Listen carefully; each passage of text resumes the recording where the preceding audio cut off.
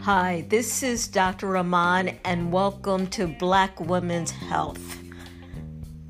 It's all about you, and we celebrate the Black woman. Welcome. I am glad to have you here. Let's talk.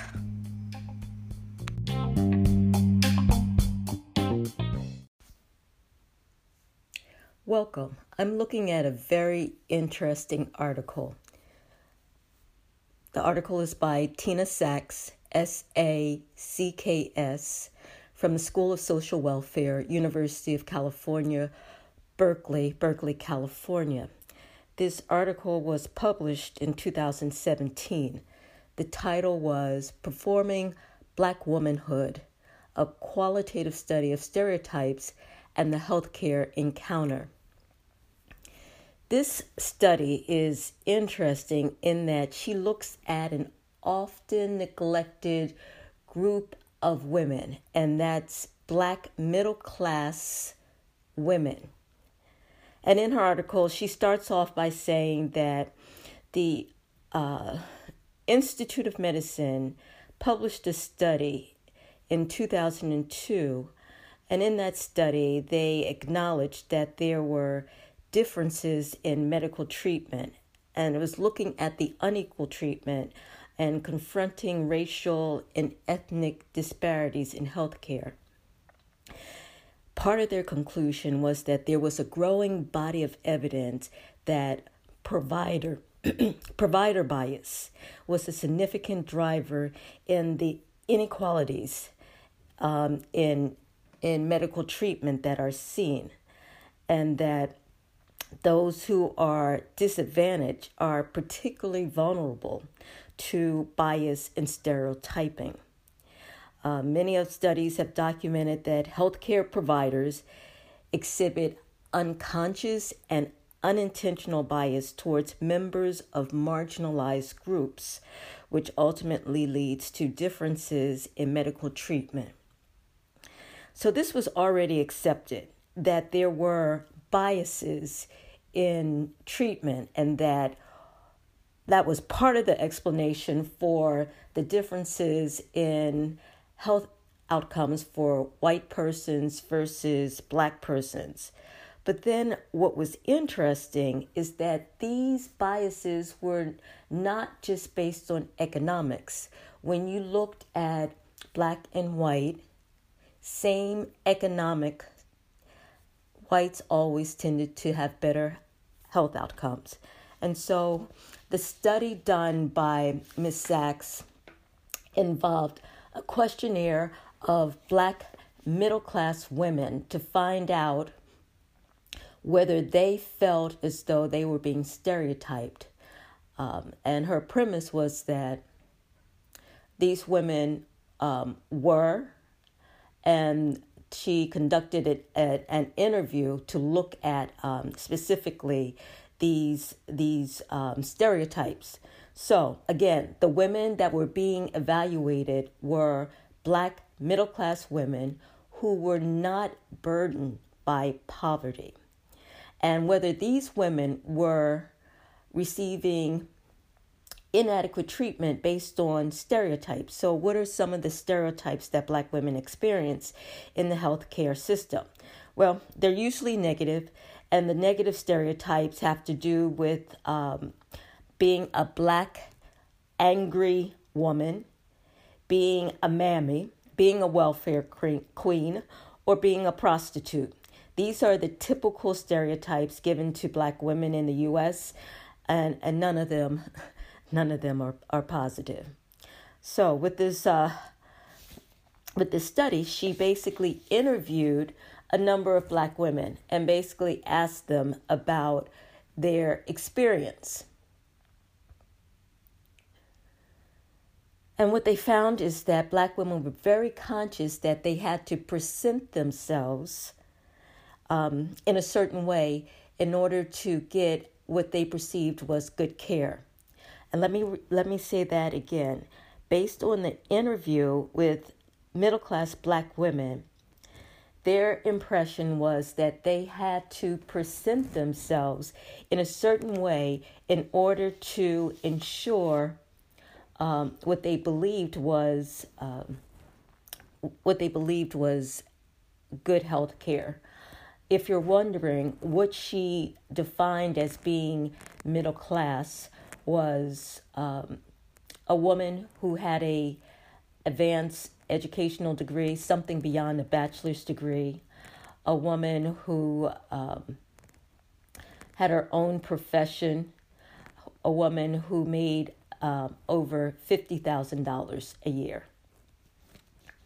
Women were recruited for this study, and the following conclusions were: one, often a woman felt that she had to dress the part in order for the healthcare provider and those in the office to perceive that she was of a higher economic class.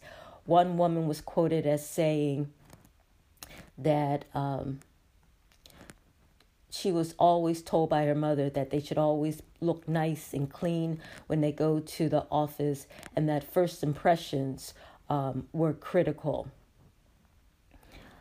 The other impression was that if you didn't appear as though you had money, then they didn't take your health concerns as seriously.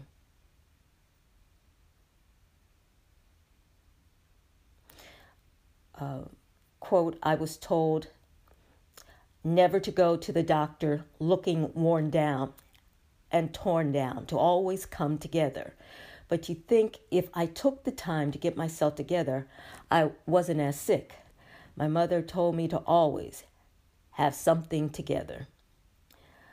The other thing is that Black women felt, and again, these are middle-class Black women, who not only felt that they needed to dress the part, but they also felt that they needed to demonstrate to the healthcare provider that they were aware and had researched their health condition.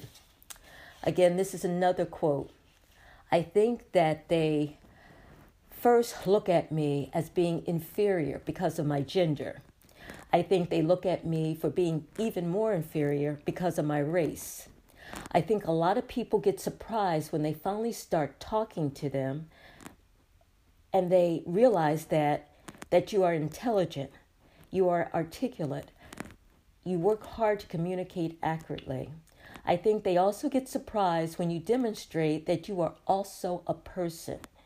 You got to click in order for them to understand that, hey, I'm not chopped liver here. But I think that unfortunately, the onus is on the patient to be aggressive. Oh, that's terrible, isn't it? Quote, unquote. Again, there was a need to look the part, to speak the part, and that often meant being able to talk about your health condition in a medically intelligible and efficient manner. And that the onus was that if you did not do this, and that's the difference between the white and Black inequality, that you weren't given the benefit of the doubt as a Black person.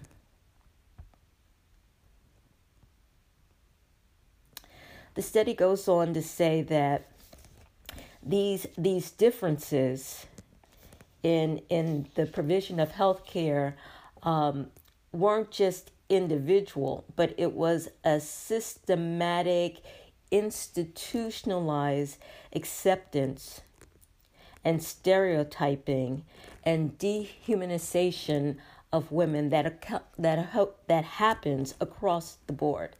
And it's not just a one-on-one situation, and that eradication of this will not involve just talking to one provider, but looking at our whole institutionalized healthcare system and making a conscious effort to empower those that are of racial and gender minorities, and also to get to a point where Black women, regardless of their class, will feel that they are receiving adequate care. There is a greater sensitivity. There is a greater need to have this research further. And so I found this very interesting, and I'm wondering what Black middle-class women feel today. This was published, this was published in 2017. We're almost in 2020, not that long ago. But wondering, do women feel that there's an improvement, especially Black middle-class women? Are all we just automatically assumed to be poor and unintelligent and inarticulate and not able to understand what is happening to us? And do we have to go through extraordinary efforts in order to be heard? Or how does one navigate through the healthcare system if they are a middle-class Black woman? What are some of the strategies used today in order to ensure adequate health care? And how do you know? And how do you perceive that you are receiving adequate health care? These are just interesting topics. This is a fascinating article. You don't see studies like this often, and so you have to wonder if it's not being addressed. What is happening? What is actually happening in that patient-provider interaction?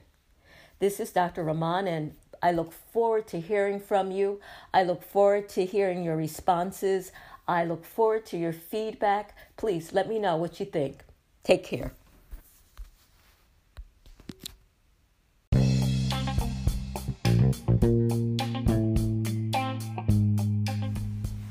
So this is Dr. Rahman saying it's been a pleasure speaking to you, and I look forward to talking with you real soon. Until then, be well, be healthy, and enjoy life.